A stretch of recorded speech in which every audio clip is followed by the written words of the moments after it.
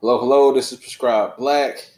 Welcome to the prescription you never thought you needed. This is Conrad, That's Theo. and this is Prescribed Black. Today we're going to be talking about racism in the health field.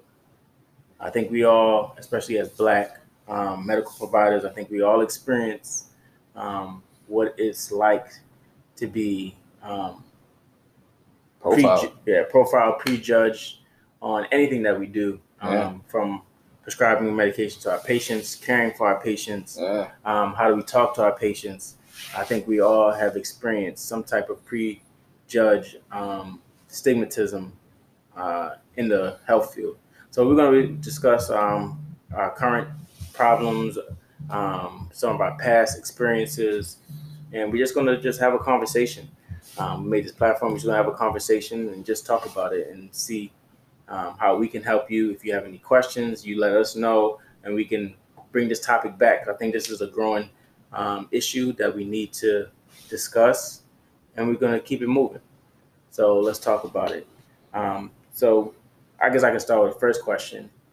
In what ways have you felt that we've been, you experienced some type of racism in the healthcare field? Sure. I mean, honestly, I feel like it's an everyday thing, man. Like, even from when I walk in the room to see a patient, I've been everything between dietary, I've been security, I've been like environmental services. Right. I mean, not like there's anything like wrong or like disrespectful about those fields, but at the same time, if you see me come in the room with a stethoscope around my neck and dressed in clinical equipment, white coat, that doesn't automatically qualify me to be something less than. Right. Just because you're used to seeing something in that facet, that's not how that works. Or even down to the point where people start to think that you're, I don't know, like not a doctor, not a nurse practitioner. Like, I've had multiple colleagues who are Black who went through this, and it's pretty annoying, to be honest with you. Right. And that's another thing, because I've experienced the same thing. Like, I think the first thing that a lot of, I'm not even just patients or patient families, that they prejudge and think that you're anything other than a nurse or a provider. Are you a tech? There's nothing wrong with that at all. But I think we see that a lot, especially with families, and not even families, just employees, like our cohorts, like people that work in the same hospital. We see that a lot.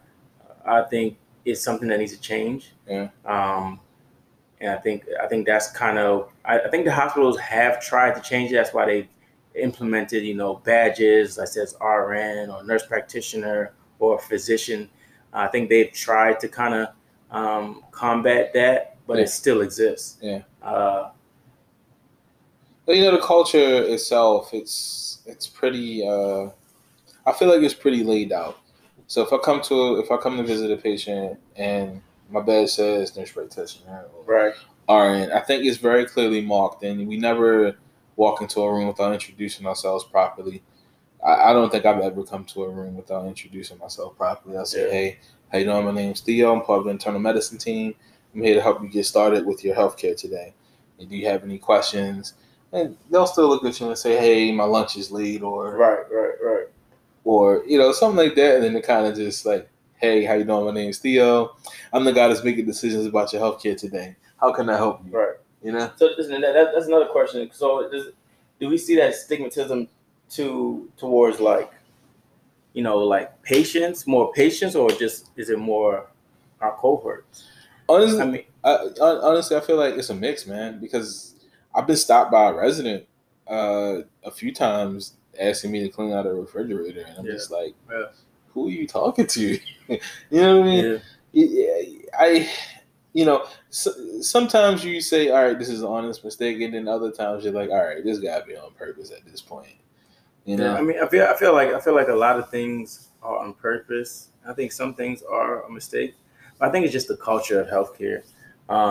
Like when I first started nursing, I don't know why I had this facade of that I was going to see a lot of African American counterparts, but I just had that facade that I was going to see a lot of, people like me in the healthcare field, and I was going to be comfortable. Yeah. My first job, I was the only black male on the unit. I had 2 other black females. Maybe, I don't know, I had more black females than males, but I was the only black male on the unit. And that was a little shock to me. I was, I know males are not as dominant in the nursing field as women, but it's starting to grow. And then when I came on the unit and I saw that, I was like, is it because it was less males in the field, or is it a reason why I'm the only black male on this unit? Yeah. Well, even so ironically, even coming through school, it was just it was me, you, and like maybe like 5 other men. Yeah. I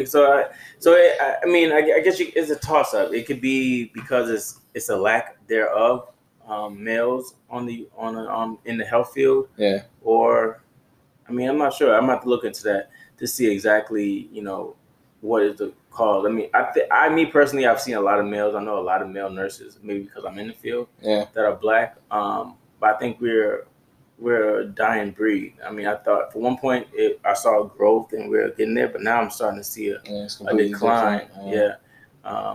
And I think people are really seeing what the healthcare field really is, especially with this COVID. Man. They're not. Yes, we make good money. I think people have this facade that, oh, you're a nurse, you make, such and such, or you make good money. Yes, you make good money, but people don't see how much we have to go through to make that money. That's a lot. A lot. Yeah. So, I think it's a mixture of both. But, I guess I'll just have to do more research to see what exactly the cause is. Well, one big factor that we overlook is a lack of leadership from African Americans. Yeah. So, think about the people that are doing the hiring and then psychology behind hiring. So, if you're going to hire someone, who would you more closely relate to? Someone that looks like you, or someone sitting across the table that does not look like you? Right. So, it's some of the biggest institutions that I've been to, like big teaching hospitals, a huge lack of leadership from people of color. I've been in meetings with a nurse manager and like human resources, and literally they're like discussing how Republican they are. Yeah. And I'm just like, wow. And in some of these like circles, Republican is like code for, I'm pro me and not you. Make America great again. Make America great again. Energy. Oh man. But even so, like in my personal experience, I've been passed over like so many opportunities for advancement. Didn't matter how educated I was or how qualified I was, whether I had years or whether I had a degree for it, I still got passed over. Right. To a certain extent, people only like you and didn't keep you under their thumb when they don't have any interest in your advancement. Right. Which is, very painful in my opinion, to try to have a career as a black person under, a healthcare system where it's not made for you.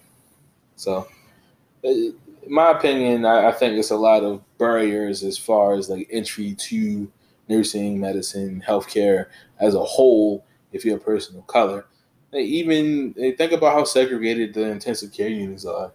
Like when you worked ICU, it was just you, right? Yeah. Because I know for sure when I worked ICU, it was literally just me. How is that possible? You have all of these people coming from, like, we have maybe about three all black schools in the state of Maryland.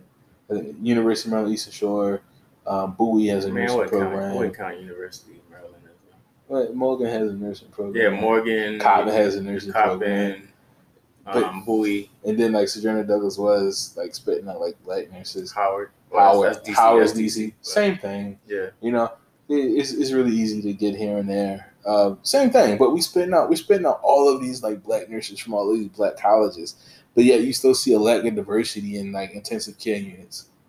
How is that possible? You trying to tell me that nobody's coming out as qualified or smart enough to do this? You can't convince me. Yeah, I don't care who you are, what you do, where you from. You can't convince me of that. Yeah. And even if you do feel as though they're not up to par, why can't they learn?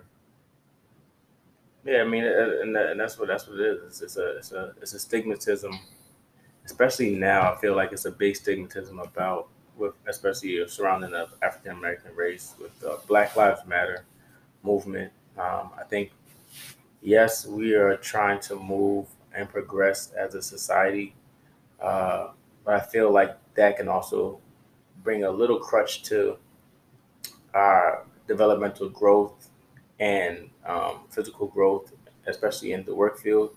Yeah.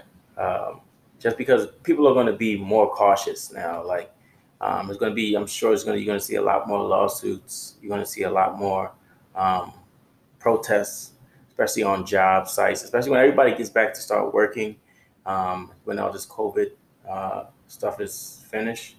You're going to see a lot of that, especially now. Mm-hmm. And that's something that we have to, keep in mind, especially as a African American community. Um, we can't be. I mean, let me make sure I say this correctly. I don't want to offend anybody, but we have to be very mindful and not be too sensitive to what we do or try to jump and make rational decisions before we think, especially now, because we have the bullseye is on us right now, and we have to be smart about it. In order to create change, especially in the healthcare field or even in the world, we have to be very smart of how we react to certain situations and how we react to, our jobs or just life. Period. So we control our destiny right now, and I think we're doing a good job of protesting and being peaceful to an extent. Um, and some of the the rioting and the violence is some of it is sort of kind of warranted, but we're not going to preach violence. We want to preach, safe protesting, so we can get our point across. Um, so I think as a community, we just need to come together a little bit more, look out for each other. I think that's a big issue in healthcare. Um, we do not look out for each other. Not at We all. we will work, and our other colleagues or the other race, they will look out for each other. So if we do something wrong or if something happens, we don't look out for each other. So I think that's one big thing that we need to do, is look out for each other. The other races are only going to treat us the way we treat each other. So if other races see us treating each other in, you know, um, bad way, not bad ways, but in different ways other than supporting each other, they're going to treat us the same. Um, so I think we need to do a better job in ourselves, especially so we can lift that culture, uplift that racism in the health field, uh, so we can just be a better culture, a better race. I mean, I'm sure we can talk about this topic more and more. And we're going to bring back this topic. We're going to bring back more statistics to this topic. It's just something that came up on our mind, and we felt that we need to talk about it.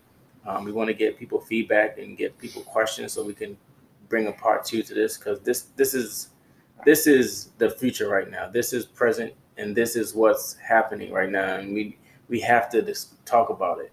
Um, so we all support Black Lives Matter. Um, I know other people may say, all lives matter, but I think many people that say that are missing the real point when we say Black Lives Matter. Um, we're just trying to end, the stigmatism, the brutality, the racism in the Black community. When we say like Black Lives Matter, that means like, all lives can matter. It's fine, Right. But like right now, the people who are in distress are, Black lives. Whether it comes from police brutality to healthcare disparities, I mean, there's still a huge gap in infection rates of COVID-19 amongst African American Right. people. We still have African women. Americans and Latinos are the Exactly. highest cases of COVID-19 right now. We still have like women dying from pregnancy, giving childbirth in the hospitals. One of the most advanced countries in the world, but we can't Have one of the worst, we have one of the worst birthing rates. systems. For years I've said this, and I feel like I've said this to like plenty of my colleagues. OBGYN, out of all the advancements that we've made amongst medicine, OBGYN has been the slowest growth that I've ever seen. Not since not since we've like had modern medicine established have we seen too many like. I think the biggest advancement was like birth control. You know what I mean? Like further birth controls like IUDs and crap like that. Yeah. But other than that, like why is it that we still have women dying in African American women particularly 2 times as likely to die in childbirth than their white counterparts? And then just going back to this to the Black Lives Matter movement in relation to just like work environments all around, I really feel like healthcare itself missed the opportunity to become an ally. Yeah, I remember seeing the white coat for Black Lives protests. I was working that day. I was rounding, and I missed the protest. I think it was me and like one other like black doctor, and the only thing that we could think of was like, how they gonna have a white coat for Black Lives without 2 of the only black providers in the hospital? We were like, how's that possible? Like, how do you make that possible? How do you have a whole protest of Black Lives without including your black providers? And that's what you gotta think of. Is it just for show? Is it just for the camera? Yeah. So WJZ definitely was there. Yeah, Fox 45 was definitely out there. I don't know how much footage they used, but they were in the building. I mean, just even outside of healthcare, like you gotta wonder, like how much of this is like show for marketing, because the black dollar is trillions, right? Yeah. If not trillions, billions, and if we decide we want to pull out on something, cancel culture is strong right now, man. You try to tell me that if we start to pull out, they're not gonna say, "Oh yeah, Black Lives Matter." Right. Bring them 20s here, bring them 100s here. Black Lives Matter, and then once the news cycle died down, Black Lives. But that's what we have to realize. Like it's not. I mean, yes, it's a lot in healthcare, but it's the whole world. It's global. I would never forget a white man told me this. As a businessman, and I was like, "So why do you open a lot of your businesses in the city?" Or why do you look for a lot of opportunities in the city? It was actually a white Jewish. I believe it was a white Jewish. And he said not to be racist, but the black community spends their money. The black community you will give them money and they will put it back in society. We never save it in layman terms. So he said, I'm always going to have my businesses there because I know I'm going to make the most profit in these black communities. So that's something that we have to keep in mind when we get a check or we get paid or we're working for something. We have to really step up our game and look at investments to try to build our community. And when we get to a certain position, we have to get back to our community. A lot of us we get where we want to go, and then we run. I think we need to try to keep the money in our community, and let's keep it in the circle.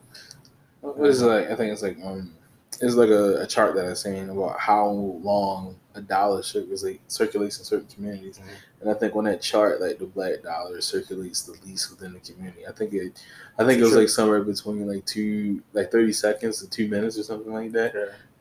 I mean, once again, I don't mind going on topic just to talk about a broad global social economic look. But I mean, if you look at like communities, the predominantly black communities that suffered from like redlining from the 60s, 70s, and 80s, even the 90s, you will see that we have no corner store owners of color. That you'll have like maybe Middle Eastern, Indian, Asian, and what they do is, and you'll see this pretty often, is that they'll take their money that they make from our community, and then they'll take their money, drive to their community, invest in that community, and then come back the next day and do the rinse, wash, repeat. And it's it's interesting to see because people will say, "Hey, there's no money in this community." People will say things like that. How is that even possible when like they're literally making hand over fist hundreds of thousands? You know what I mean? Right. So I think that's a wash to try to say that the black community doesn't have money. We have money. That's why they put stores here. So I think it's whether we're using the money wisely or not. Yeah. So we're gonna wrap this up. We're gonna come back to this topic. I think it's a broad topic.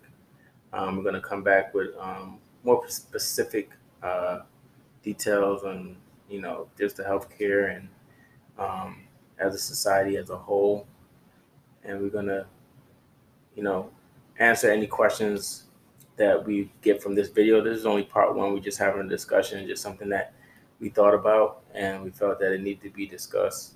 So look out for part two of this discussion in Black Lives Matter. I'm Conrad. I'm Con Theo, and this is Prescribed Black. Prescription you never thought you needed. Peace.